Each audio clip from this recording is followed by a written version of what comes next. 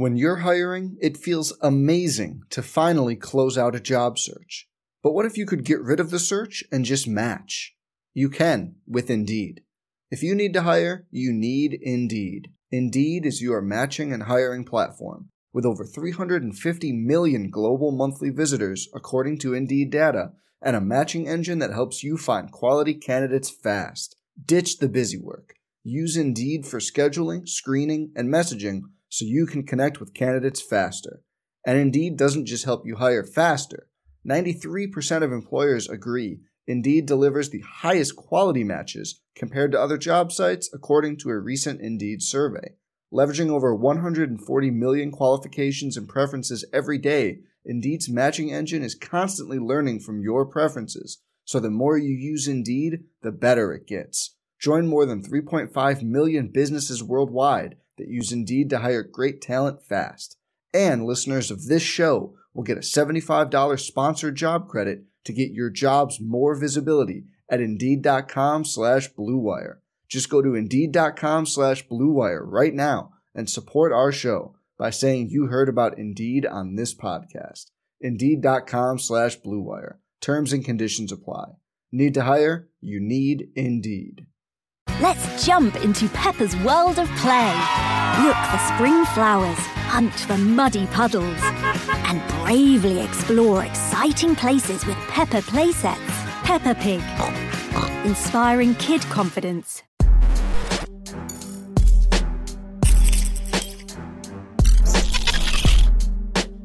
College football nerds here doing our championship game mega show. That's right, we're going to call it a mega show. And you've seen maybe in the bottom right corner how long this is going to run. So settle in. We're going to talk a whole lot. We're going to cover some review content of both of the semifinal games and get into a Georgia-Alabama preview after that. We want to kind of stretch our legs a little bit, Josh, because we want to maybe talk about some matchups, talk about some numbers, and not feel like we're on a clock. So if y'all don't want to watch the YouTube version, the video version, we do have a podcast, and you can listen to us in the car, because you don't need to be watching us in the car, and the link will be in the description. As usual, we've got homework for you. Give us your score prediction, but also if you want to talk about what you saw in either of the semifinal games, we'll mix it up down there with you. We're going to take a couple of victory laps in this one, Josh, especially after all of the slander we caught last week. But let's start with Georgia and Michigan, where we caught a lot of slander. And you said you picked this a pretty sizable spread for Georgia. I picked it a closer game. And you said the matchups were bad. We both were kind of concerned in that regard. And I don't think that much turned out in the way that anybody expected differently in terms of Michigan not being able to run the ball. And we're going to get into their offense in a little bit in a minute. But I want to talk first about Georgia offensively and what we saw in this game. And you and I both agreed it felt like Michigan was just not prepared or completely shocked at what Georgia was able to do offensively. And so I want you to do is maybe give us your reaction of that and talk about, did Georgia do anything different in your mind? Maybe they had to put it all out there to make sure they got this win after the Alabama game. Did they do anything differently, or did they just do what they do and did it really well and Michigan wasn't ready for it? I think they did vary some things up, but a lot of it was really dictated more by the matchups in this game. You know, I had this game 34-17 Georgia. I took a tremendous amount of flack from Michigan fans for quote unquote hating them. And, you know, obviously both of us picking Georgia, we weren't wrong. And the thing that really stuck out to me about this game is that Michigan was not a particularly good rush defense.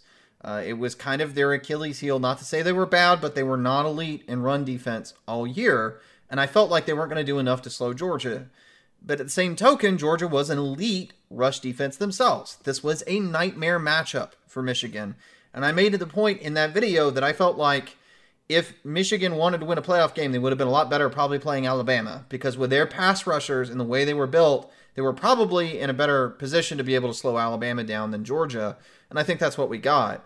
But the thing that was a little different to me about the way Georgia attacked Michigan is that because they were able to run the ball pretty darn successfully, and when I talk about that, And we're probably going to be doing a lot of callbacks, obviously, to the Georgia-Alabama game that's already happened. Prepare yourself for it. It's relevant data. It's not determinative. We'll get into that part too, but it's relevant. In that game, Georgia rushed the ball for just 3.6 yards per carry. And when you're running for under 4.5 yards per carry, it changes the way that you can approach the game because the other team doesn't have to adjust, don't have to bring a safety down in the box, and you're not moving the ball well enough to be able to stay ahead of the change consistently and avoid passing when you don't want to. In this game, Georgia ran the ball for 5.4 yards per carry. That changes things dramatically. And a lot of times I saw Michigan really stressed to deal with Georgia's run game. I saw that first couple drives. I knew this was going to go bad for Michigan. And then because of all that stress, Michigan is having to play kind of a heavier personnel set than they would have liked. A lot of times they were a DB short versus what you might have liked for a given formation. And that lets you do some creative things in the passing game. Michigan rarely had two safeties deep. And even when you slide a running back out and you put him wide, you think, okay, well, there's no threat to run. But the problem is the formations they were in and the personnel meant they still didn't really have a safety over the top. And obviously they gave up a deep pass to the RB. So really the entire game to me, I don't really feel like Georgia did anything different. And a lot of people will think that. And I think that's maybe a little bit naive. I think what happened is that the game went differently and let Georgia do some things that they were never able to get to do in their last game against Alabama. And one thing I noticed in this game, I think I texted you about it, for a while, and people were right about the SEC having bigger, faster players in the front seven. Huge linebackers that can really move in space, defensive linemen that can really get after it, and it was a shock to teams. But I think the Big Ten has really done a good job in adjusting to this and getting a lot of great edge players and great interior linemen and linebackers that are big that can run in space in their own right. But one thing I noticed, Josh, was, and this is where I think you have a difference between what an Alabama can do, like you said, stay in a dime set against, certain personnel where Michigan couldn't. I noticed that, anecdotally, their secondary players looked small. And I get it, like you want speed out there. But to me, a thing that an Alabama or Georgia brings to the table is they've got 6'1", 210-pound corners that can play really well in the run game, but can also run. So that they're just as fast as these corners and safeties for Michigan, but they outweigh them by 30 pounds, which really changes up what you can do personnel-wise. And I don't think it helped that Dax Hill spent a lot of time on the sidelines in this game. Do you think that's the issue there, or is it some sort of schematic thing that Michigan doesn't see a lot in the Big Ten that they saw against Georgia, or is it still a personnel issue, Jimmy's and Joe's, that they're just not there yet? I do think it's fair to wonder with some of these conferences where, maybe where they have strengths and weaknesses at quarterback and wide receiver and how that affected things. We talked about it a lot in regard to Utah before the Ohio State game, that Utah played in a Pac-12 that only had two teams that were averaging, we say competence is around 7.5 yards per attempt. They only had two teams that were averaging above that. Of the two, one beat Utah, that was Oregon State, and did it with about 11 yards per attempt in that game. And then the other one, UCLA, Dorian Thompson-Robinson was actually out the game that they played Utah when UCLA lost. So sometimes I think you kind of have these things get hidden. I think there's an argument that maybe the Big Ten didn't really present athletes that could stress them other than big physical guys, in terms of speed, edge presence, the ability to get explosive plays over the top. I mean, Georgia's not known as being one of the more explosive offenses in that regard in the SEC. They're just not. And look, we talked a lot about the fact that they were a top 3 point per drive offense, but their name of their game was always efficiency. But even then, it seemed like they really weren't prepared for Burton or McConkey, and they seemed sort of, like you said, sort of shocked at times almost.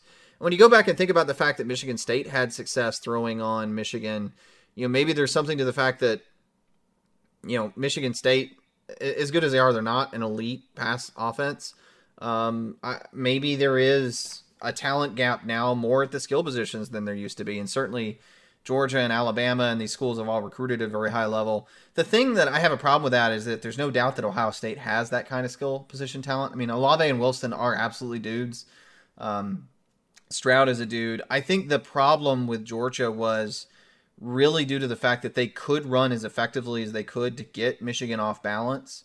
And Michigan, a lot like what happened with Georgia when they played Alabama, had not played a team that was able to handle them at the front well enough to make them have to cover, to make them have to play sideline to sideline. I'm not sure if Michigan does quite as poorly if they play this game again, frankly, but I think they were a little bit shell-shocked, and it got away from them pretty quick. And one thing I noticed early on, we can switch the offensive side of the ball for Michigan, defense for Georgia, is, it's one thing to say, and we heard this theme from fans, and fans aren't coaches, I get that. But we heard this thing from fans over the last month about how Georgia ain't played nobody, and there's two things there. One, the disrespect that people want to give in Arkansas after they murdered Texas, and nobody could murder Texas inside the Big 12. And Kentucky, who was able to murder a Louisville team that had 6 or 7 wins inside the ACC, is every year, and this is the thing that frustrates me, is every year Kentucky or Arkansas or Florida, when they're good, they get 9 or 10 wins, and everybody says they're so overrated and they're a product of ESPN media bias. And so Georgia, by proxy, gets no credit for beating them. But meanwhile, we're giving credit, rightly, for Ohio State beating Penn State at home by 9 points, right? We're giving credit for teams who beat Iowa or things like that. And then come to find out, Penn State, couldn't handle Arkansas, and Kentucky beat Iowa. And that's one part of it, Josh. But the other part is, okay, let's say you think Arkansas or Kentucky are mediocre. How many teams in the country are beating Arkansas 37-0? That's the big red flag that we're waving to everybody. It's not just who you play, it's how you play them. And Georgia, of all these teams, didn't have a knucklehead game against Rutgers. They didn't have a loss to Texas A&M. They beat the ever-loving crap out of everybody they played until they got to Alabama. And so these Michigan coaches might have seen, and players might have seen, a good-looking defense on paper and said, oh, well, it's just against Arkansas. Oh, it's just against Auburn. Well, I think they got a taste of it in this game, and it's one thing to see it on film, and it's another to try to have to react to it live and in action. And Josh, this is where I end my rant and kind of want you to unpack this a little bit. I was frustrated that Michigan didn't step outside of what they do, because you and I both said this is a bad matchup for Michigan. You cannot be a run team. And everybody talked about how many explosive plays they got. Well, most of them are in the run game. You cannot be a run team and just try to do your thing against this Georgia defense. It is a different animal. I thought they would come out, run tempo, try to go vertical with the ball. And I noted to you at one point, I even tweeted about it, at one point they ran like a stretch play, and the guard released Jordan Davis to try to block the linebacker in the second level. And, of course, Jordan Davis got the guy for like 3-yard loss. Were you surprised by the fact that Michigan, against this Georgia defense, didn't have any different plan of attack and really just ran the ball and ran their regular offense until it was too late and they were already down like 14-17-0? I wasn't shocked. I mean, this is, quite frankly, Harbaugh's MO, and this is the good and the bad. He has a scheme. He's going to run his scheme. It's always going to be based somewhat upon power, upon ball control. Yeah, they've brought in more modern concepts. I still don't think they've modernized that much. They've modernized enough to be effective, but quite like Michigan State is modernizing a lot faster than Michigan with far worse players. And I think it's a little troubling that they came into this game and didn't realize that they needed to change up what they were doing. We've talked a lot that when you get to the playoff level, when you're playing elite, truly elite teams, there are going to be defenses that cannot be run on, period. Like 2016 Alabama could not be run on. Clemson, when they beat Alabama in that game, ran for 2.2 yards per carry. Wayne Gallman had 18 carries for 46 yards, a 2.6 yard average. Deshaun Watson actually ended up having 21 carries for 43 yards because they just couldn't do anything. And they ended up resorting more to scrambles than they were even rushes. And that's what happens when you play elite level teams. But Harbaugh, he's always had this tendency to stick with whatever works. And some people would call it an old school mentality. Frankly, I think it's more stubbornness than anything. He's going to run his offense, and their offense was built around power. It was built around using their ability to run the ball to set up misdirection. They have good backs with Haskins and Corum. They have explosiveness in the run game. Michigan fans, again, spent all week telling us about how Michigan was the most explosive team in the country. And we kept saying, yes, but they're explosive on the ground, and that's not going to work versus Georgia. And it was frustrating but unsurprising. They did not adjust very quickly. They didn't come into this game accepting what Georgia was, knowing they were going to have to play that game of football. And I think to your point, and something we've said a lot with Georgia, you really have to understand in this modern era of football, if you want to win a game against a high-level team, you're unlikely to be able to win that game 17-10 anymore.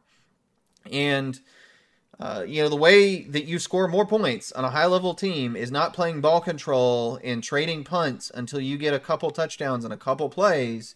It's throwing the ball a lot because there's so many advantages to the passing game. You're going to put up some points if you have an explosive offense. Michigan never really practiced doing that. They never focused on that during the year. And again, it's just not surprising. Harbaugh's MO is not to come into a game and do something different. They're going to do what they do. Same problem Kirby Smart has had in the past. And in this case, doing what they do was good for Georgia and bad for Michigan.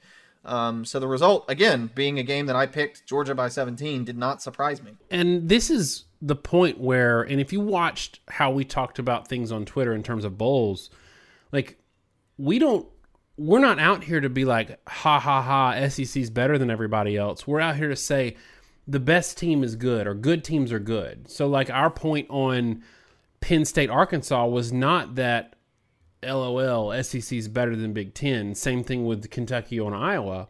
It's that we've already acknowledged that Penn State is better than their record. We've already acknowledged that Iowa's a good football team.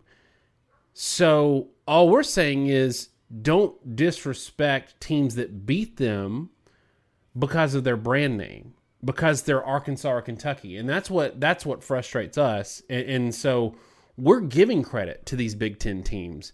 And so that's all that is. Like when we were talking about Michigan and Georgia, we've watched both of these teams equally. I've watched Michigan all year long. I've watched Georgia all year long. I was not surprised in this game other than I thought Michigan was peaking a little bit. And I thought some of the trick play kind of stuff that they were really successful with in the last couple of games, Iowa and Ohio State, would net them more points than they ended up having. But otherwise, like, we weren't surprised that Georgia won this game, and it wasn't because we're some kind of homers. It's just kind of how we saw it. So we're running into needing to talk about the other semi, but kind of wrap this one up in a bow before we move on to the next game. In a nutshell, to me, this Georgia-Michigan game was more lopsided than I expected it to be. I mean, Georgia did not punt in the first half. I didn't expect it to be that lopsided. I thought it would take longer for Georgia to rack up points. And look, what Georgia did defensively wasn't a big shock, especially given the way that Michigan approached the game. I thought Michigan moved the ball a lot better at the end when they switched quarterbacks. I think Cade McCarthy was totally out of his depth, or Cade McNamara, rather. Mixing up all the quarterback names. But the thing that really shocked me in that game was how effective Georgia's offense was. And really one of the big storylines, a drum you've been beating. So I'm going to try to give you a victory lap here. Georgia can absolutely win a title with Stetson Bennett. And it's really clear in that game that, yes, Stetson Bennett can throw a deep ball if a guy's open. What he is good at is giving you every easy play in front of you. And if a guy is wide open down the field, he will see it and throw it. Daniels can throw a more accurate deep ball into traffic potentially, but he's not as good at recognizing when guys are open. He's a lot more apt to throw into heavier coverage, and he doesn't get the ball off as quickly, cleanly, or accurately within 15 yards. And what you saw here is that when Georgia's run game is really going, Stetson Bennett as a complement to that is phenomenal. And Michigan just had no answer. So the big curiosity when we get into the Alabama preview is really thinking on the fact of in my view, it's going to be whether or not Georgia can run the ball well. But we'll touch on that when we get there. Yeah, for me, the biggest difference between Alabama and Georgia and Michigan, Georgia, is that Alabama was able to make things hard for Georgia offensively. For Georgia offensively against Michigan, there was I don't remember them hitting third down a lot in the first half. Like there was everything easy was there, and that should not be the case against a high-level defense in the playoffs. Everything that Georgia wanted to do, like they never had to work hard to get their yards. They never had to work hard and make a lot of miraculous plays to make all these scores in a row. And that's where Stetson Bennett is entirely deadly. All right, moving on to the next game, the Cotton Bowl, Alabama and Cincinnati. And, going off of that point, Josh, I've been a little frustrated because we said when we did this preview that there's going to be a lot of people, if Alabama wins this comfortably, that say a G5 didn't belong there, and this is evidence of that. I got to be honest, man. Like, this game, people might look at the final score or look at the box score and say Alabama totally outclassed them, and it showed that Cincinnati didn't belong. Alabama had a much easier time scoring on Georgia. They scored on 5 straight possessions against Georgia. Alabama's scoring against Cincinnati was very herky-jerky. And that's to Cincinnati's credit, not to Alabama's, detriment. Like, I think Alabama is still who they are, clearly, even without Mechie getting Robinson back. Cincinnati has a damn good defense. I hope that doesn't demonetize us, but they have a very good defense. And the one thing that they did, especially that Michigan could not do, was stop the easy stuff in space. Wide receiver screens, stuff in space. Their corners were great. They weren't giving up separation. Josh, tell me, are Alabama fans a little off base in saying that Cincinnati had no business being there, and this is evidence of that? Didn't they struggle more than they should have if Cincinnati had no business being there? Well, I think you can decouple those 2 points. So I'm going to disagree with you a little bit, but I'll agree with you to start with. This was the second lowest yard per attempt average that Bryce Young had on the season. He was 6.5 yards per attempt. The only worst game he had was Auburn, 6.1. Same deal basically with QB rating. Alabama couldn't throw the ball particularly well. And I think Cincinnati showed why they were there. Their secondary is NFL caliber. They have an NFL caliber pass rusher in Sanders. And when I say NFL caliber, I mean Gardner at corner, Sanders at outside pass rusher are going to have heavy consideration for first-round draft picks. I think, personally, from all the ones I've seen, I'd probably lean towards McCrary at Auburn and Gardner being the 2 best corners I've seen this year. They were phenomenal. And for Alabama, that was a really tough matchup. And so I do think it's a little premature to say they weren't good, because there's a lot of stuff they did that gave Alabama fits in a way that almost no one could, again, outside Auburn. And I think it's a testament to the fact that on the back end and in terms of pass rush, Cincinnati is just as good as Auburn is. And Auburn is really, really high level. When they had all their guys available, they were an elite level unit in that regard. The problem, and where I'm going to disagree, is obviously they're not the same when you talk about run defense. Cincinnati was built to play G5 teams. They were undersized. They were undersized at the line, at linebacker. They did not hold up at the point of attack consistently. They were not able to handle Robinson either. One, they hardly ever could get a hand on him in the hole, but 2, he was just running over guys at the second level. They were obviously just outmatched and almost, I think, shocked by the size and physicality that Alabama brought. And so there were a lot of plays that I think people would miss where Alabama would try to do an end around or they'd have a receiver screen, and Cincinnati was blowing those up over and over again. And guys, that's hard to do. There were a lot of open field tackles where they were getting Alabama where I thought the play was going to go for big yardage, because those plays typically do. Because it's hard for a corner to come off the block in those situations if a linebacker isn't forcing the receiver to get depth, and they'd have leverage and the corners would just make a play. But at the same time, while they're doing that, they're giving up 6 yards a carry, and I think that's the ultimate point here. When Brian Robinson is averaging 7.8 yards per carry, 204 yards, 200 yards on 26 carries, that's why you don't really belong. And I'll go ahead and lead into this, and I don't know if any Cincinnati fans are going to bother listening, but if they do, don't get too mad. The reality of this game to me is Cincinnati was lucky to play Alabama because this was a tough matchup for Alabama that showed Cincinnati's strengths. I think the reality is if they played a Big Ten or SEC season, there are a lot of teams like Arkansas, and I would say Auburn, that would beat them. If they played Auburn with their pass rushers, their secondary, and Auburn's run game, it doesn't matter that Auburn doesn't have a functional passing game or quarterback. Auburn would have run it down their throats, and the score would have looked a whole heck of a lot similar. So I do think it's fair to say they didn't belong because they had a massive weakness that was hidden by their schedule. But I also saw why they did belong because in terms of pass defense, they were as good as anyone in the country, I think. Well, and my point is more in regards to what we always say. First, we can't compare them to like Alabama 2017 4 seed.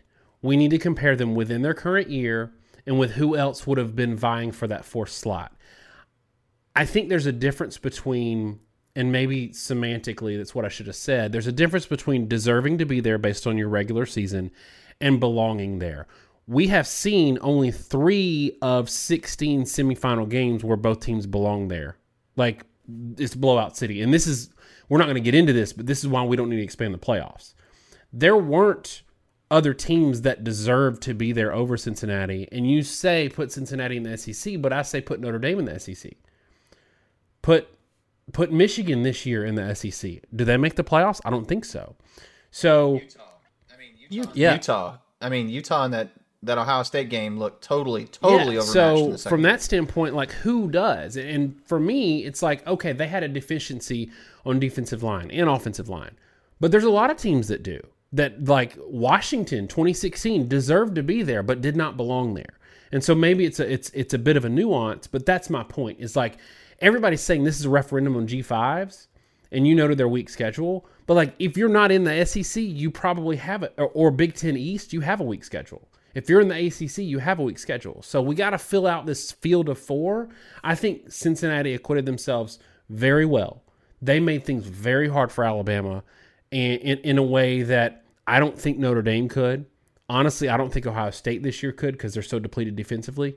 So I have, and this is not a slight to Alabama, they've already earned theirs, and they proved me wrong against Georgia. This is a respect for Cincinnati, and Alabama fans should be happy that they were able to gut out a win by 3 touchdowns against a team that could take away one very big component of their offense. But I want to talk about this, Josh. I want to get beyond that rant. One thing that was encouraging to me, if I'm an Alabama fan, is that Brian Robinson looked incredibly healthy. And that's not something Alabama has had since middle of the season when these running backs started dropping like flies. Yes, they didn't have a second receiver that could get open in space inside of 10 yards, so maybe they did miss Mechie in that way. But don't you think, Josh, especially going into the Georgia game, having a healthy Brian Robinson is a bigger win in their favor in terms of personnel than the loss they took in losing Mechie? I think probably so. And in this game, I think they really lacked Mechie's ability to get separation and short yardage. You know, the 2-point conversion against Auburn was Mechie's ability to get open on a 5 to 10 yard play. He's got suddenness at the line and technique that a lot of the other guys, frankly, lack for Alabama. He's got a lot of big-bodied guys. You know, look, I think of St. Brooks, Holden, or Adgie Hall. All of those guys are big-bodied receivers. They're great downfield targets. They're not great sudden guys. And in the slot, Bolden has been a serviceable player for them, and then Earl, the other guy, has been hurt most of the year. So I think Mechie takes away a component when he's out of the game. It's not just a quality thing. It's just sort of a component of the offense. But that doesn't matter as much as not having a good running back, period. And something we talk about a lot with a lot of different teams in a lot of different situations. When a team loses a player, the thing that matters the most really isn't how good the player is, it's how big the drop-off is. And that is often determined a lot more by the backup than it is the starter. And that's because this isn't the NFL. You don't have 56 players on roster, all of whom are NFL players, all of whom are extremely good. Yeah, your starter may be awesome, but especially at like defensive line or receiver or what have you, there are a lot of good players out there, and you're never going to have an awful option, or at least you shouldn't. Some teams, you know, Dolphins, That does happen, but that's sort of a institutional problem. When Alabama lost Robinson for a stretch, the problem, of course, was the fact that they'd already lost their second string tailback. They'd already lost their third string tailback. The fourth string tailback is coming back from a car crash, and the fifth string tailback has never been available. I mean, he's literally the only scholarship tailback available at this point. And so having Robinson available for them let them do something in this Cincinnati game that they would not have otherwise been able to do. And I really was kind of struck by this idea that if Alabama didn't have Robinson, if he had been hurt or out, maybe banged up like he was in the Auburn game where he was barely available, I'm not sure how much this doesn't look like the Auburn game. I mean, Trey Sanders was effective, but 7.8 yards per carry for Robinson and 4.8 for Sanders is a big delta, frankly. And when Sanders came in, something I noticed a lot in this game, Alabama went very pass heavy. And a lot of Alabama fans I saw on Twitter were going nuts about how Alabama needed to stop throwing the ball. But what was happening is Alabama cannot run Robinson 7 times in a row. I mean, running backs can't do that. They get tired. And when he would come off the field, that's when they'd start throwing. Or maybe he'd had a really run-heavy drive and they'd alternate because they'd get a 3 and out.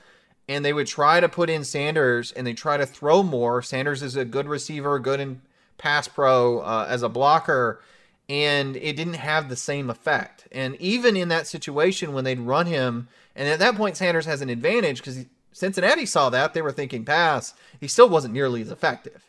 So I think Alabama's offense has a really different dynamic with Robinson in the game. I think not only does it help them to maintain balance in a way that they really haven't been able to do the entire last third of the season, but in this game in particular, I think it was absolutely crucial for Alabama to exploit what ended up being the absolute fatal weakness that Cincinnati had in run defense. And there's a couple more notes on Alabama's offense that I'm going to get into in our Georgia preview. But I will take, for both of us, a collective victory lap in that we said we don't expect, outside wide receivers to have a day. We already respected Cincinnati's defense going in, especially at their corner positions. We said if there's any success that's going to happen in the passing game, it's going to be tight ends and Slade Bolden. And what did we see? Tight ends and Slade Bolden. Like that's where we were. So from that regard, I think they did a good job of capitalizing where they needed to keep the ball moving down the field. And I also point out, and this is something you point out in every game, all big games, I felt like Alabama really suffered from the thing that the refs do in big games in that they let them play. Because that when you have a talent disadvantage and nobody's calling holding and nobody's calling like really pass interference and stuff like that, that absolutely benefits the lesser team. So from that standpoint, like I think at one point before the personal foul where the guy punched Jameson Williams in the stomach and ripped his helmet off, which, by the way, the ref standing right over him didn't throw the flag. Before that, I think they had 2 penalties, and they were both contact procedure penalties, offsides, like that they had to call. So that absolutely benefited Cincinnati. That's not me complaining about the refs. That's me complaining about how refs do big games. But, Josh, let's flip it over to defense a little bit. Is it time for Alabama fans who hate Pete Golding to stop complaining about Pete Golding? And I say this because if you're an Alabama fan, you're frustrated that you gave up a bunch of points to Arkansas. You're frustrated that you gave up what you gave up in the first half to Texas A&M.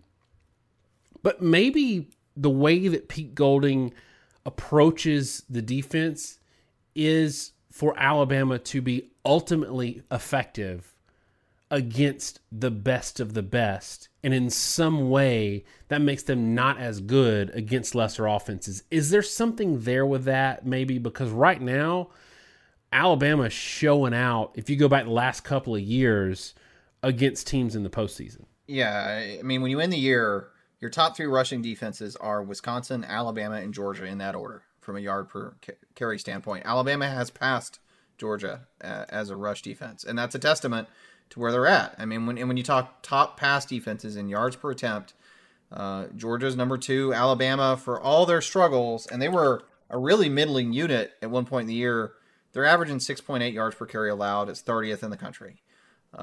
It's not a bad unit anymore. And we're going to see that when we get in the preview and look at the model, that those numbers have actually kind of narrowed. I don't know that it's 100% true, but you've got to give some pause or thought on maybe the approach Alabama's taking makes sense. I mean, Alabama fans on Twitter that we saw all year were always complaining about the fact that Alabama needed to simplify their defense. And the point that I made at some point early in this year, Drew Samire, was if you look at teams that did simplify their defense, like Alabama fans loved Arkansas early in the season. Arkansas is great for the first 3 or 4 weeks of the year when teams aren't quite in sync and the offenses aren't in sync and they're not able to exploit zone coverage because that takes a lot of timing and trust. But once teams figure that out, it's hard for a simplified defense to have a counterpunch. And you start seeing Arkansas give up a lot of yards. And late in the year, Arkansas's defense was not particularly good. And they got torched a lot. Alabama just went all over them. Even middle of the year, right? Georgia lit them up for 37. So, maybe the reality is that Alabama's approach, which is very complicated and it's very hard to learn, might actually be the best approach for winning a playoff, because you need to be really, really good if you're Alabama in the SEC championship game, in a semifinal, and a final. You are likely to play teams that are extremely high-level offenses in that series, and so you need to be awesome at the end of the year. And if you have shaky games in the first 3 to 5 games of the year, even if you drop one, in a playoff format, that's not the end of the world, obviously. And so, maybe their approach does cause them to be bad at this start of every year. Maybe it takes them a long time to gel. But if that's the trade-off required to be an elite level defense at the end of the year, because they have all this complexity and there's all this stuff in their toolbox, I mean, you really have to consider if that's not a worthwhile trade. And I don't know if that is true. And I still maintain my criticism, which is Alabama returned a heck of a lot of players to be shaky at the beginning of this year. If you want to talk about this build complexity over time problem, why did that not happen from last season to this season with mostly the same defense? Why did Georgia get it with a complicated defense where Alabama did not? But, great defensive coordinators don't necessarily grow on trees, and the changes that Alabama fans that I've seen on Twitter when they've snapped back us on comments this year want to make about simplifying the defense and going back to their roots. I mean, I think you got to question whether that's a smart decision, because what they're doing in terms of where the defense has been at the end of the year in 2020 and 2021 has been perfect for winning a playoff, and that's what they're trying to do. Yeah, and I think that, especially against Georgia that we saw 2 years in a row where they capitalized on pick sixes, I think, that complexity in that robber coverage that got the pick six in the SEC championship game was the kind of thing that can also lead to a bust and lead to an ugly exploitation of a touchdown. But the thing is, they don't care if they give up a 3 touchdowns against Tennessee, 3 touchdowns against Arkansas and bust, because they're going to score 40, 50 points anyway. And I think that fans get worried because they want to kill Arkansas. They want to beat Arkansas 44-6 every year, even when Arkansas is decent, not realizing that Nick Saban doesn't care. Nick Saban does not care if he can overall fine-tune his defense for the end of the year if he wins ugly against Arkansas. He just doesn't care. Fans care. All right, so Josh, let's take a step back, because I was really impressed with Alabama. I think Alabama fans for 3 quarters probably weren't super impressed. Look at the final score and they're happy. I was impressed that Alabama was able to win when the Heisman quarterback and the explosive wide receivers were taken off the field. I was impressed with Alabama overall.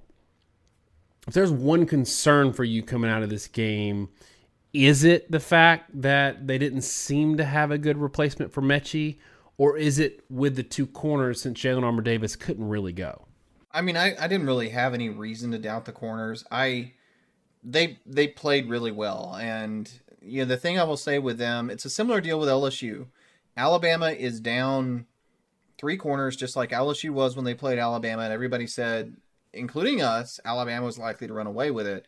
What we ended up finding out is that LSU's backup corners were just as good as the starters. That was the reality of it. McGlothern's probably going to be a first-round draft pick at LSU. And Alabama's backup corners looked really good. I mean, McKinstry was like 5-star top corner, if I remember right, from recruiting. And then the other guy is a JUCO guy that was backing up a first or second round pick in Job.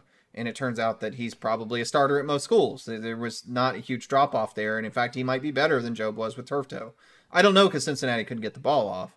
My biggest concern, as much as I said Mechie doesn't give them an easy option, I think the biggest problem with Mechie giving them an easy option, and I'm curious to hear your thoughts on this, I thought Bryce Young had the yips again. There were a lot of plays where he wasn't trusting his protection, he wasn't trusting his routes.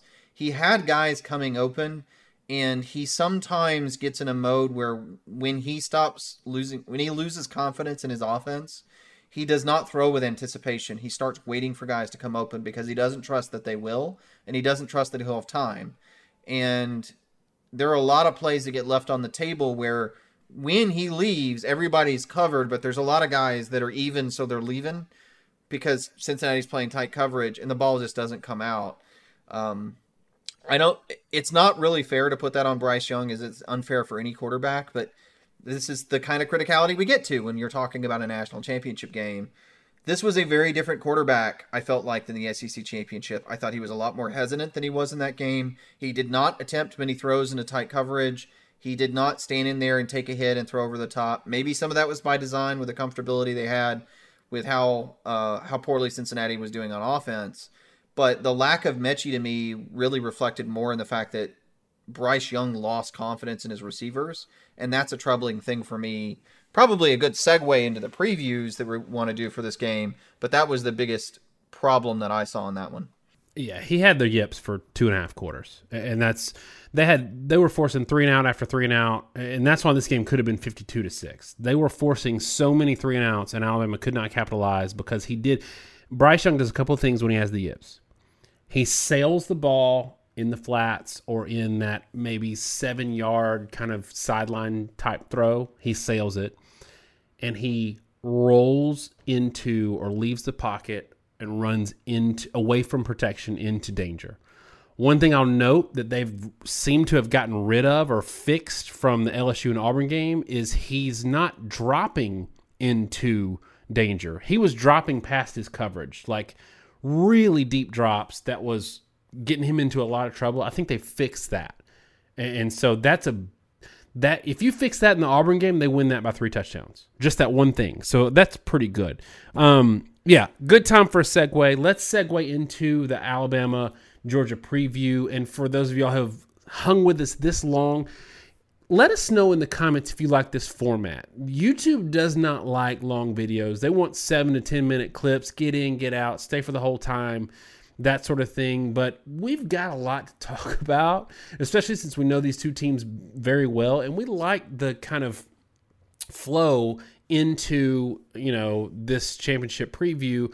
Let us know if you like it. Let us know if you'd rather that we could have broken all these up, and we'll take it all into consideration. Okay, Josh, I think that this is a good segue into this discussion. And the first thing I want to start with, which I think is subtle, that maybe a lot of people didn't pick up on in the Cincinnati game. One thing that we noted in the LSU and in the Auburn game was Bryce Young was walking up and doing checks at the line with like 7-8 seconds left. And it was not great for them. Like, it was often he'd check into a bad play or a bad audible, and it would go nowhere. A lot of times because they're trying to snap the ball right before the clock ends. They came out tempo first drive, and it was super successful. Do you think because they saw how successful that was first drive, and they kind of knew that they were going to win the game, that they stopped doing it to save that for Georgia? Is there any thought in your mind with that? Because to me, it was very successful. They stopped doing it. They went back to the long checks, and it wasn't great. Or do you think that that was just part of the script, and we'll see that one drive, and then after that, we won't see it anymore against Georgia? I think the thing that makes sense to start with when you talk about Georgia and Alabama and previewing the rematch is whether Alabama can recreate the magic that they had in the SEC championship game. And a part of that magic I really felt like was Alabama doing something they hadn't shown. We talked about when we picked Georgia to win that game that we were picking them because we hadn't seen Alabama do several things they needed to win. We had not seen them play with tempo. We had not seen them block well against a high-level front. We had not seen Bryce Young throw with confidence under pressure. And when they went to a tempo game against Georgia, I think it changed a lot of that for Alabama. And it felt like they were a lot more effective. It felt like it kept the pass rush at bay. You kind of wondered if the lack of any real healthy tailback to give a meaningful number of carries kind of pushed Alabama into this other style of offense that was just better for them. And I agree with you on what you were saying earlier, that Alabama against Cincinnati did that really for one drive. Early in the game, they drove right down the field. They didn't really do it again. And it's kind of an interesting point on why they did it.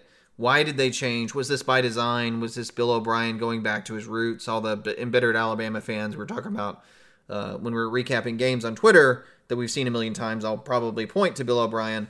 I do think a lot of things were driven by the fact that they knew they could run the ball at a high clip and the fact that they knew they had to kind of keep Robinson moving and upright. They don't have a backup tailback. And against Cincinnati, they would have loved to have run the ball 40 times if they could have. They're not going to get 40 carries out of him running every play. So by slowing the game down, it does a couple things for you. It allows the quarterback to check the direction of the run.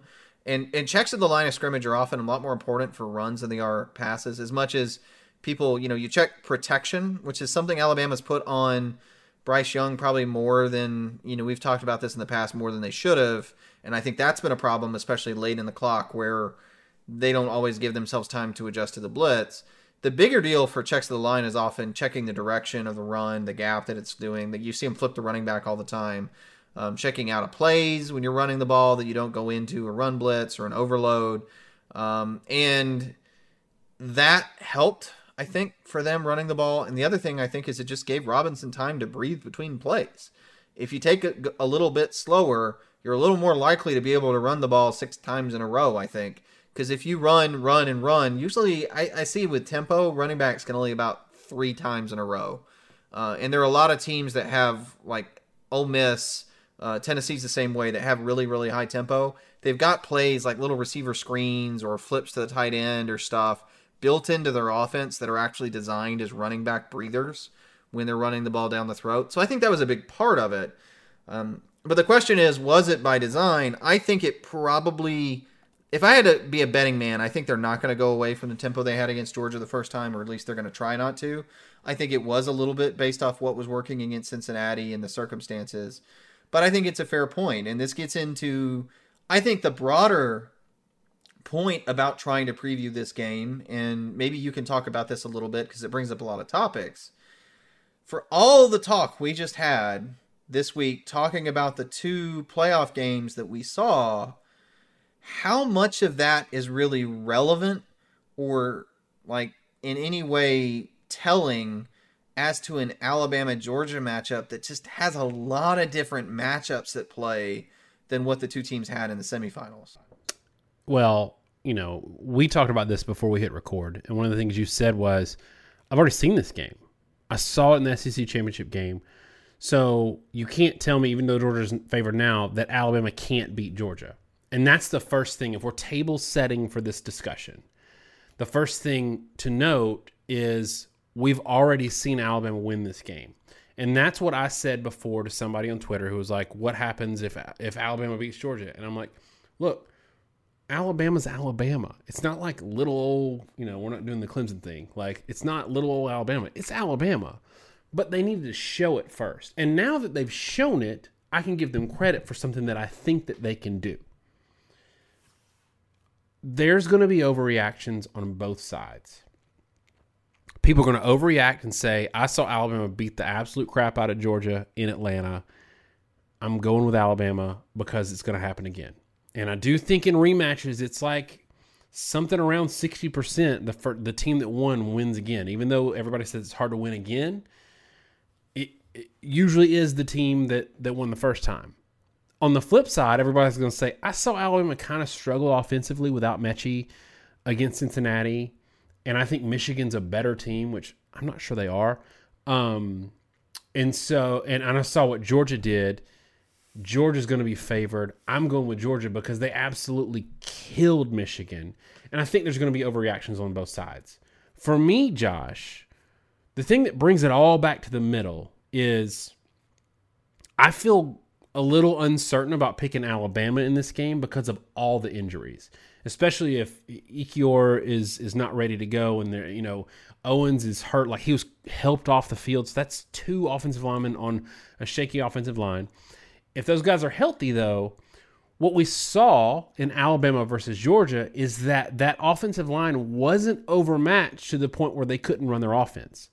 So we went into that Georgia game thinking what we saw against Auburn means they're not going to be able to run their offense, which means they don't really even have a puncher's chance. I think that kind of recenters everything, but beyond that, I don't know. So I want you to get into the injury situation for Alabama and let me know, without giving your score, if that is getting to the point where it's just kind of insurmountable. I already talked about in our game recaps that I think there's a trade-off basically between losing Mechie and losing Robinson, or getting Robinson back. That in the Georgia game, they had Mechie. They fell off a lot when Mechie came out. I think Mechie, it's not so much that he's a better receiver as he is a different one. He presents a different kind of receiving threat, his ability to get open in short yardage. But you actually have a healthy tailback. And against Cincinnati, it was crucial to have a healthy tailback. Whereas I think against Georgia, you'd rather have a great receiver, especially in short yardage, that can help you against the blitz or at least try to stave it off. But I still think in general, that stuff's just sort of a trade-off because they've lost in one area, but they've gained a whole other side of the offense that was extremely limited in the original game. I think the bigger issue is the injuries at corner and injuries at offensive line. I don't know how bad the offensive line injuries are going to be, but what we saw in the middle of the year is Alabama with a beat-up offensive line was not particularly effective. Now, when they've got McLaughlin in at center, for whatever reason, they really are playing better than they did when they had Dalcourt in at center. I don't know that the right side of the line was so good that it necessarily feels like a huge drawback, but I will say when Owens was not starting against Auburn, it was an absolute turnstile, and he kind of resettled it. So he seems like a not great option, but the best of what they had. So I think injuries, the offensive line are major. Again, we already talked about the corner situation. I think the corners might be a liability, but I didn't see any reason for that against Cincinnati, and my guess is, given the pedigree of the guys they have and the crazy depth at corner, I think it's more like what happened with LSU, where they lose a bunch of corners, but they had a safety issue at LSU. They didn't have a corner issue, and they had corners that stepped up. I think the concern for Alabama might be injuries at offensive line, combined with the fact that, and this is really where I want to turn the conversation, I can't see Georgia approaching this game the same way they did the first time. And they were happy to use their standard defense and standard rush schemes. They attack Alabama more with power than speed. And Alabama's offensive line has had trouble with speed rushers. Cincinnati had a first-round draft pick level outside rusher, and he's going to go early rounds in Myjai Sanders. And Alabama struggled with him. Georgia does not have that kind of player now that Adam Anderson is out. But they can at least bring their inside linebackers like Nakobe Dean and line them up outside and just blitz a ton, which is what Alabama struggled with, and I don't think they did enough of in the first game. And if they do that, I think the injury issue becomes more of an issue. So sort of as a segue, do you think Georgia approaches this game differently? And if they do, how does that start to change the conversation to make this more than just, hey, we're going to get the same result that we had last time? Yeah, I think they do. And I think that Kirby, even if I remember correctly, at the halftime, interview against Alabama, I think he even mentioned that they weren't blitzing enough. And so after seeing, we've got the LSU result, the Auburn result, and now the Cincinnati result, where Cincinnati runs a 3-3-5, but they never just sent 3 guys. They never did rush through the drop 8, never. And I think that they're going to send more guys. The question is, and we haven't seen this a lot, that leaves a secondary that got, so I'm going to flip this right back to you. That Georgia secondary got cooked in a situation where they weren't sending a bunch of guys. So does this game come down to the question of whether or not Georgia gets home versus the Alabama with their, blitzing guys versus now guys that were getting cooked when they're dropping 7 are now even more on an island? Does it just come down to the fact that can Alabama exploit that? And if they can't, they lose. If they can, they win. I think that's probably the simplest path to either team winning the game, right? I still saw some of the same problems we'd seen before. Darian Kendrick against Michigan, as much as they were dominating that game, got lost a few times. And he made some big plays, but Kendrick's problem has always been that he was a great athlete, dating back to his times at Clemson. And there are times where his technique just breaks down completely, times where he gets turned around, and he lets guys loose. And I saw that, but Michigan was just never in a position, nor do they have the athletes to exploit it. Alabama's a lot more better positioned to do that. And it'll be interesting to see, Alabama did a lot of stuff attacking the perimeter with short throws, like screens. And they only threw deep really a handful of times. I think in this game, Georgia is going to play a lot more press. They're going to play a lot more aggressive. They're going to risk getting burned a lot more than they did in the first game. And they're going to see if Alabama does something they've done a lot, which is, hey, we're going to play almost cover 0, carry your receivers, and see if Bryce Young panics. Or I say panics, whether he trusts his pocket is probably a better way to put it, long enough to throw it if a guy does come open. I frankly, I don't have the answer to that. I can take guesses towards it. My inclination is that Alabama hits some and not others. We run our model, we do our predictions, we don't do it based off Vegas. We say this all the time, but we bring up Vegas sometimes because it's an interesting way to sort of flesh out these concepts. Georgia's favored by 3. Everybody knows that. It's interesting because it seems like most people are picking Alabama, even though Georgia's favored. That is usually not a good sign for the team that everybody's picking. When Georgia's getting points and not getting picked, that usually means Vegas knows something we don't. And I think the most telling stat, though, is not the line. It's the over-under at 52.5. Vegas does not think this is going to be a high-scoring game. They think this is going to be a game that's like 24-27. And if that's the case, that means Vegas doesn't think that Alabama is likely to be overly explosive in this game. They think this could be, and again, the majority of Alabama's big games, their offensive line has not held up. And Bryce Young has lost confidence in his line, and his receivers has not really been able to either have time to throw the ball down the field or trusted that he would have time long enough to stay in the pocket and throw it. I think sometimes it's a height issue where he can't see the guys downfield. So if Georgia is a lot more aggressive, I do think I'm not saying it necessarily right now that's going to make them win, but for this stage of our discussion, I definitely think it means it's not going to be a situation where Alabama's in a position to put up 50. I think if they play a lot more aggressively, it is going to make this a tighter game. Well, you mentioned Vegas, you mentioned model. Let's real quick tell everybody what the model said. And look, y'all, there's been some weird bowl stuff that's happened with opt-outs here and there, but we've got some tight data points with Georgia and Alabama playing one another, and then with, Alabama and Georgia both played teams who weren't opting out. So that helps too. But Josh, why don't you, now that I've teed it up, why don't you talk about the model? Sure. And, you've already seen a model when we did the original game. It was 28 all Alabama and Georgia. And now we turn it over. We've played a couple more games. And notably, our model is also based off who you played and how they've done. And there's more data for all the other opponents that's shifted stuff a little bit.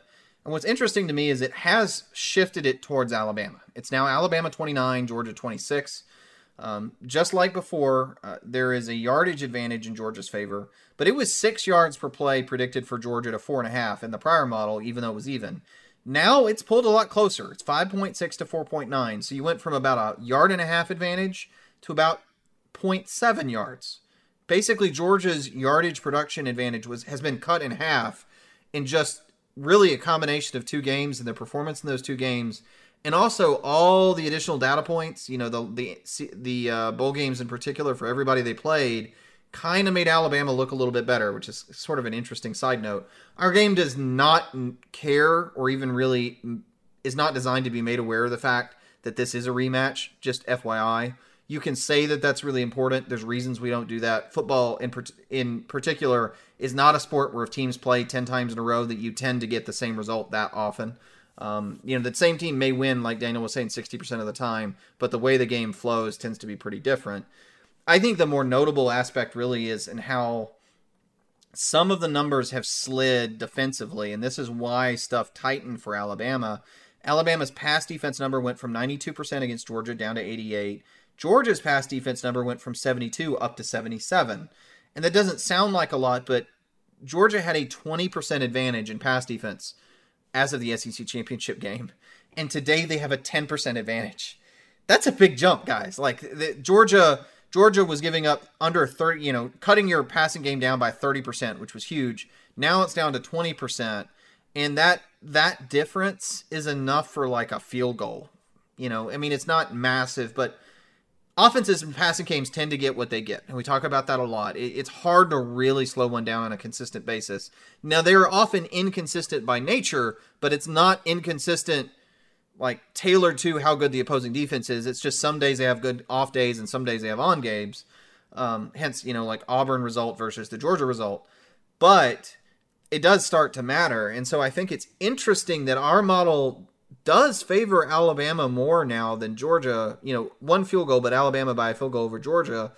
And the spread actually went in the other direction, even after Alabama won the prior game handily. And I think that's one of the more bizarre, frankly, outcomes that we've seen for a while. I've been trying to wrap my head around it all weekend. We record these late on Sunday, just so people know. So Alabama 29, Georgia 26, changed from Alabama, Georgia 28 all, Georgia getting 2 points less, Alabama getting an extra point. But by and large, these are still the same teams. And the model with just 2 extra games, the model is going to view these teams as being what they are. And I think that's the right way to do it. And it's interesting to me because like you said, Vegas went in one direction and our model went in the other. But the one thing that our model doesn't do is account for injury. And this is where I get into my score prediction. I think that Alabama's injury situation is still unclear. But I'm concerned when I see 40% of this offensive line go down in a game and not return, and thinking a week later they got to play Georgia. And that it's been an offensive line that's been up and down all year. I do think that Georgia's going to come heavy with the blitz, and I think that Alabama's going to expose that a couple of times. I don't think that's enough to win a ball game. And I really, really believe that Stetson Bennett is good enough to win a national championship. People forget in the fact that he threw 2 interceptions. He was throwing interceptions because he was pressing, because that defense was giving up score after score after score. He still put up 340 yards, and he still dropped dimes to Bowers that kept the ball moving. And we haven't even really talked about what matchup disadvantages there are when you have corners that aren't super experienced. And you said that you're not that concerned. You haven't seen evidence that there's a drop off or that they're bad, but this is still going to be Kyrie Jackson's second game ever, right? So I've got Georgia 27, Alabama 24, which is funny. I laughed earlier when you said Vegas has this as a 27-24 game because that's where I've got it, which, look, this has come a lot closer. I think I picked Georgia by 10 in the last game. I think Georgia wins this game, and it's really because I don't know about Alabama's injury situation. At some point, it feels like every year at the end of the season, every time an Alabama player gets hurt, they're out for the year. It's so weird to me. They're out for the game. They're out for the year. Everything is so significant and so severe. And for that, I just think it's too much. We're talking about a Georgia team that's going to send 17 guys, I think I heard earlier, to the NFL. If Georgia doesn't win this game, I've got concerns because this is their shot. This is Alabama's rebuilding year versus Georgia's like super senior, super everything. Like they're going to take a step back next year. I think they win the game. I'm not shocked at all if Alabama wins the game. I just think that at some point, the injury situation becomes too much, even if you're Alabama. We saw it in 2019. We really saw it in 2017 for 30% of the season. That's my score, but again, I'm not shocked if Bama wins it. Give me yours. So my score in this game, I'm going to say 30-27 Alabama, and we're floating around the same number, right? And we're talking about a touchdown either way. I think Alabama finds a way to get a score, probably, if you want to say it, probably due to the fact that they played Cincinnati. And something we haven't even talked about, mostly because there's a lot of things. Look, there's guys like, is Pickens going to be a huge factor? Well, one, I don't assume so, because he had caught one pass for 9 yards in the last game, caught one pass in the game prior. I'd be surprised if he's suddenly a huge part of the offense, but we don't know, so we're not going to talk about it that much. One of the things we really can't talk about is how much did either one of these teams prepare for the other in bowl prep. I have a feeling that Georgia really had to prepare for Michigan and take that game seriously in a way that Alabama probably had the luxury of not doing. And in particular, Michigan is in no way resembles Alabama in how they play offense in a lot of ways. And the way you attack Michigan is totally different. I think Alabama had the luxury of playing a team that likes to be power run and could probably sneak in prep for Georgia. Now, both these teams have a million analysts, and in terms of coming up with a brand new game plan, that's going to happen. And Georgia is going to be able probably to adjust more because they had more to adjust from. But in terms of getting players ready, I think Alabama has a little bit of an advantage. And I'm just saying that advantage might be enough to lead to one extra scoring drive. That's it. And that's how tight I think this game likely is. It does not shock me if Georgia wins. But here to me is the problem. This is the difficulty for Georgia. If you look at that SEC championship game and 41-24, and all the noise was about the 41. It was about the fact that Alabama put up a ton of yards, threw for 9.6 yards per attempt, yada, yada, yada. My concern for Georgia coming into this game is not the 41, because I think there are paths for them to hold Alabama to a lot fewer points. My concern for Georgia, really more than anything, is the 24. This is a team that's averaging, a lot of points on a daily basis, right? What is their scoring offense? It's 39 points per game. And so if you get a team that has 39 points a game, you hold them to 24, you're doing pretty good. And in that Alabama game, it was 7.1 yards per for Stetson Bennett, 2 interceptions thrown, 3.6 yards per carry. And a lot of that would have looked worse if it wasn't for Bauer's heroics late in the game. I don't know, for all the talk with everything Georgia's going to do defensively, this is really the point I want to end on. I don't know what Georgia's going to do different offensively. I think Alabama has the opportunity to correct some of the stuff that Georgia exploited them with in the last game. I don't know what Georgia's counterpunch is. Do they want to throw more vertically? Maybe if there's an injury situation, they're going to test that to see if the corners work, but it's not what they like to do. And so my problem with this game is I struggle to see how Georgia is going to have a good path to get 30, because I still don't, Alabama's just as healthier in the front seven. They're still a monster to run on. Again, they're second in the country in rush defense. Georgia's third. And I'm going to have to see a passing game from Stetson Bennett that I really haven't seen to date for me to think they're going to put up a ton of points. And if they're held to the low to mid 20s, even the LSU game, when Alabama was completely lethargic, the center went out, everything went to crap, Alabama scored 20. And so that's going to be a really, really hard game if Alabama knows they got to hit 25-30 to keep them from hitting that mark. And that's why I lean towards Alabama. But I certainly don't have a ton of confidence in it. And I do think this game is very likely to be much more of a struggle than the last one, particularly because I will be shocked, and I think it would be coaching malpractice if Georgia does not bring a lot more pressure and go for broke. And my thinking of having seen Alabama is it's likely to be fairly effective. Josh, putting our numbers hat back on, because we've done a lot less numbers and more matchups and, that kind of discussion. If Alabama runs for 4 yards a carry, do they win? I think if Alabama runs for 4 yards per carry, they likely won, yeah. And that's to your point about having a healthy Brian Robinson versus, losing Mechie.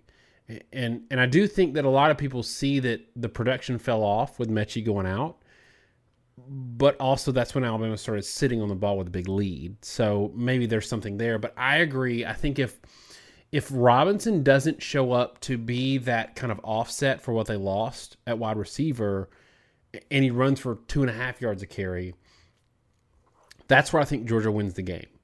I think because I do not believe that Bryce Young is going to be able to exploit enough a heavy blitz. The other thing that I was thinking that I'd like you to maybe touch on is we saw Georgia throw very effectively to the running back. We saw one situation where Alabama had a punt against Georgia where if it was a ball that was batted down to Brian Robinson, if he had caught it, he'd have run for 40 yards. And that was early in the game when they were down 10-0 or whatever. Is there a situation in this game, because you talk about running back depth and saving running backs. This is it. This is the last game. So for all the issues of running back depth, it might not be a problem in this game because it's the last game. Could you see a situation where they throw to the running back more, kind of like Georgia has done, to sort of counteract that blitz? It's not something they've shown a lot all season long, but you talk about doing something different in this game. Is this something that you could see them doing against Georgia? It's possible. I mean, everything's on the table. Now, the problem, this is the same problem we talked about, like running your offense through a tight end, right? If you're doing one thing, you're not doing something else. If a problem we had years ago with Jalen Hurts in their offense is every Jalen Hurts run, as effective as he was at like a 5+ yard per carry guy, he was often running by scrambling instead of throwing the ball. And that means you don't throw it downfield, which means you lose opportunities to be explosive. I think you're reticent to throw too much to the backs in this game because Georgia's linebackers are exceptional. And Robinson is a really good back, but he's not fast enough to outrun Dean or even Walker consistently. And you feel like you have a matchup advantage at receiver and you want to take advantage of it. But to your point, there are probably some plays out there that you can do to the running back just to kind of keep the blitz slowed down. I think they will probably try to lean more on the wide receiver screen game more than anything. Because the problem when you bring a blitz is if you bring a blitz and there's a receiver screen, it's one missed tackle at that point and you likely have somebody at the house. I mean, if you've brought a safety and then you've got, nickel and corner on slot and X or Y, you're in a situation now where you often have a one-on-one and there's nobody to help. And you've got a speedy guy on the outside that if he breaks a tackle, you don't have leverage anymore. It's a touchdown. I think that's probably where they'll lean, but they're probably going to have to be a little more balanced in those things. And to your point, let me spin it more. I think the bigger advantage for Alabama is I think Bryce Young has probably done a lot of stuff to protect himself this year, in part because Alabama knows if Bryce Young goes down, their team is done. We saw that a little bit from Ole Miss. When Matt Corral went down against Baylor, that offense went into the toilet. And Altmaier made some good throws, but he also made some bad throws, and he was certainly shook for a while. I don't know that Alabama has a backup as good as Altmaier, frankly. And so they have not or they've probably told Bryce Young to get away from pressure, make something happen, throw the ball away. I think they're going to be more than happy to face the blitz, and I think Bryce Young is probably going to be more willing to sit in the pocket and throw in pressure and take a shot than he has been. And I think that's probably the more likely thing is you aren't trying to preserve people from injury. You're going to be more willing to run Robinson into the ground or to take hits on your quarterback and do things that sort of go into facing pressure. Whether that works or not, I don't know. And that's, again, one of the problems that happens when you have a team that hasn't had to play a certain way. Now they're going to try to. Does it actually work? I don't know. I really feel like both these teams are going to be playing a style of football that neither one of them have really played that much this year. Georgia's going to be a lot more pressure heavy. Alabama's probably going to be a lot more risk taking than they've been in most points. And it makes for an extremely unpredictable ball game, frankly. All right, so I'm going to close this out, or have you close this out with one final discussion about Georgia quarterback situation. I am the founding member of Team Stetson Bennett. And I think that their best chance to win this game is with him, or Georgia's best chance is with him. If we get into a situation like 2017 where Georgia is down, not doing so great, let's say it's 17-7 at the half, I am of the opinion that it would be a very bad decision to go to JT Daniels. I think he would be terrible against this Alabama defense. I think their best chance to win and their only chance to win is with Stetson Bennett, and I've got them winning this game. In your opinion, do you agree, for all the Georgia fans that think they've got this thing on the sidelines that nobody's thinking about that can come in and win a game for them because he can stress a defense, do you agree or disagree if it's 17-7.5 and they put JT Daniels in the game that it's actually worse for Georgia than it is better for Georgia? I think it would be a mistake. I mean, at some point you have to make a change, just because if you don't make a change, you're destined to lose. And coaches that want to win a game are coaches that frequently get blown out, because it's like the going forward on fourth down thing, right? It increases your odds to win, but it also greatly increases your odds to lose by more or badly. But my thing with Alabama in this particular set of matchups, Stetson Bennett is a better player at escaping the pocket, at using the tight ends, at basically keeping drives alive. His wheels are an asset. It changes the way Alabama can blitz them and rush them. It kind of keeps the pressure off to a good degree because Alabama can't be more direct. Also, Bowers was the most effective option Georgia had in that first game. And now you can say that's because of Stetson Bennett, but I don't think that's really true. Alabama's had trouble over the middle of the field, especially with tight ends and misdirection stuff, all season. And that's where Bennett shines, is delivering an accurate, timely football in those situations. Misdirection plays, because you can run bootlegs and you can roll them out, and that lets you run a lot more misdirection stuff and hit those tight ends, which is attacking the linebackers and safeties. If you wanted to attack deficient corners down the field, then you'd put in JT Daniels. But the problem is Alabama has a really good pass rush, which I'm not sure Georgia's very well equipped to handle. I'm not sure anybody is.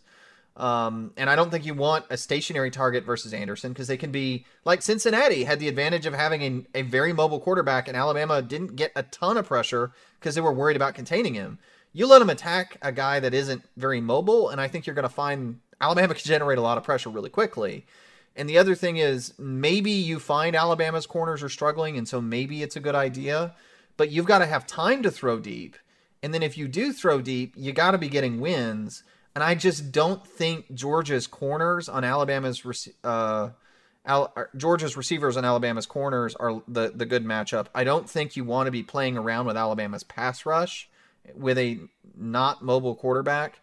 And to me, end of the story here for all this talk, if Georgia can run the ball for over 4 yards a carry, like 4.5 yards a carry, to where they have the ability to throw in 3rd and 5 and let Stetson Bennett do its thing, that's where they want to be.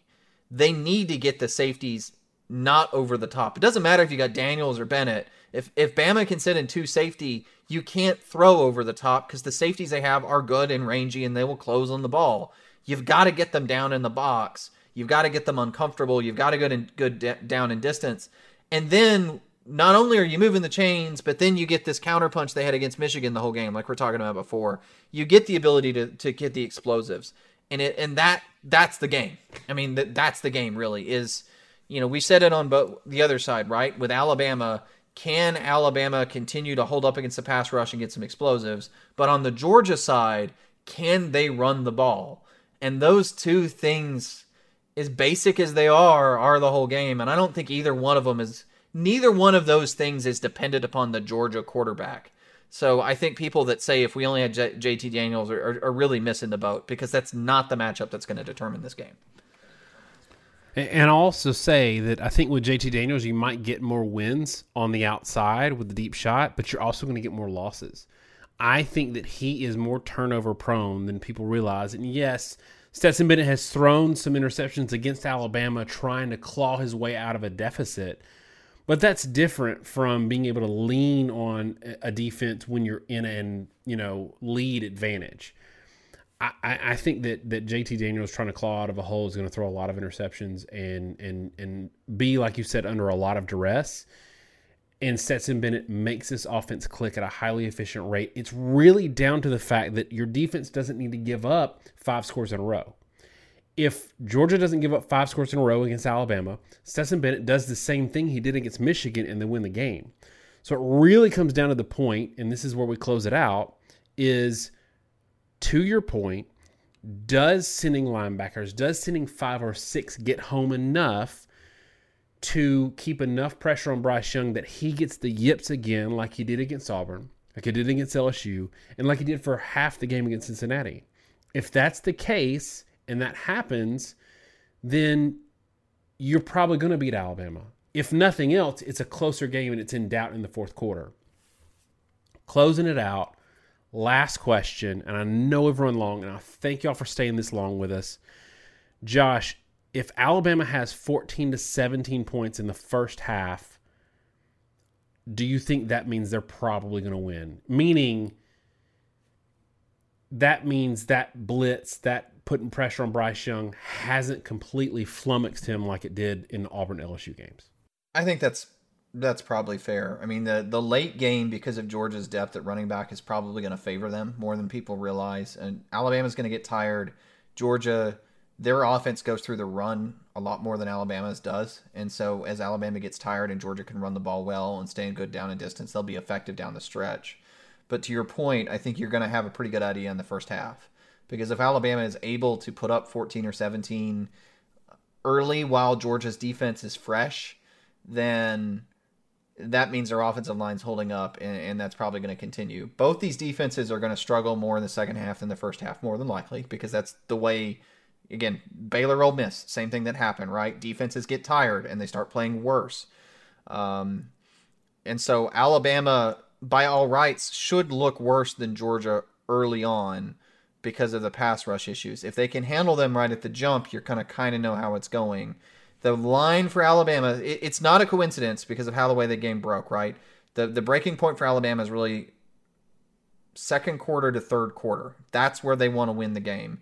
Georgia wants to win in the first and fourth. They want their defense, when it's fresh out of the gates, to be dominant. They want to run the ball and put it away in the fourth quarter. And Alabama wants to win it in the second and third. And so that should be the game you end up getting. All right, y'all. That's it for us. This was actually a lot of fun. We went wire to wire, just talking football, just talking sport, and it was a lot of fun. So let us know again if you like this format, because we may do it again next year. It's kind of like our live show, so it's fun in that regard. Don't forget to give us your score prediction. We will talk to you in the comments, and we are not done for the year. I promise. We've actually been talking about something that's pretty fun, that's completely out of our comfort zone. That's going to be coming soon. Thanks so much, y'all. Have a great championship week, and God bless.